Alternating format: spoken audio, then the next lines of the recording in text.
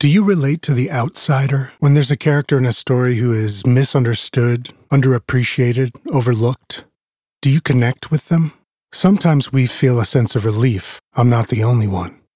Ray Bradbury, the king of speculative fiction, can write a mean story about Martians and rockets. But let's not forget the man's earthbound tales are just as poignant and thought-provoking. A man who's different from the rest of us. He not only thinks differently, he looks different. He's a dwarf. In 1984, there was a man, a seemingly normal guy, except his fuse was dangling over a lit cigarette, just waiting. They called him the Subway Vigilante. Like a lot of people, Bernie had gotten fed up with the crime and the filth of New York City, especially the subways. 4 young black men from the Bronx, armed with sharpened screwdrivers. The door opened, and in stepped a very skinny, very nerdy-looking white guy. Goetz smiled and removed the Smith & Wesson .38 he'd been hiding in his coat.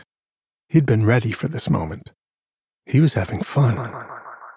Novel Meets Evil is a true crime podcast where we compare literary characters from modern fiction to real cases to see what we can learn about human nature.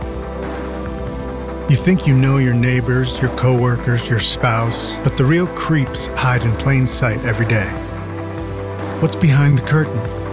What are they hiding? Do you really want to know? And why are you so eager to look? What are you hiding? I'm here to tell you that there's nothing wrong with looking. Just don't stare. It'll give you the creeps. Don't be scared. Subscribe to Season 1 for free in your podcast app. Then, be scared.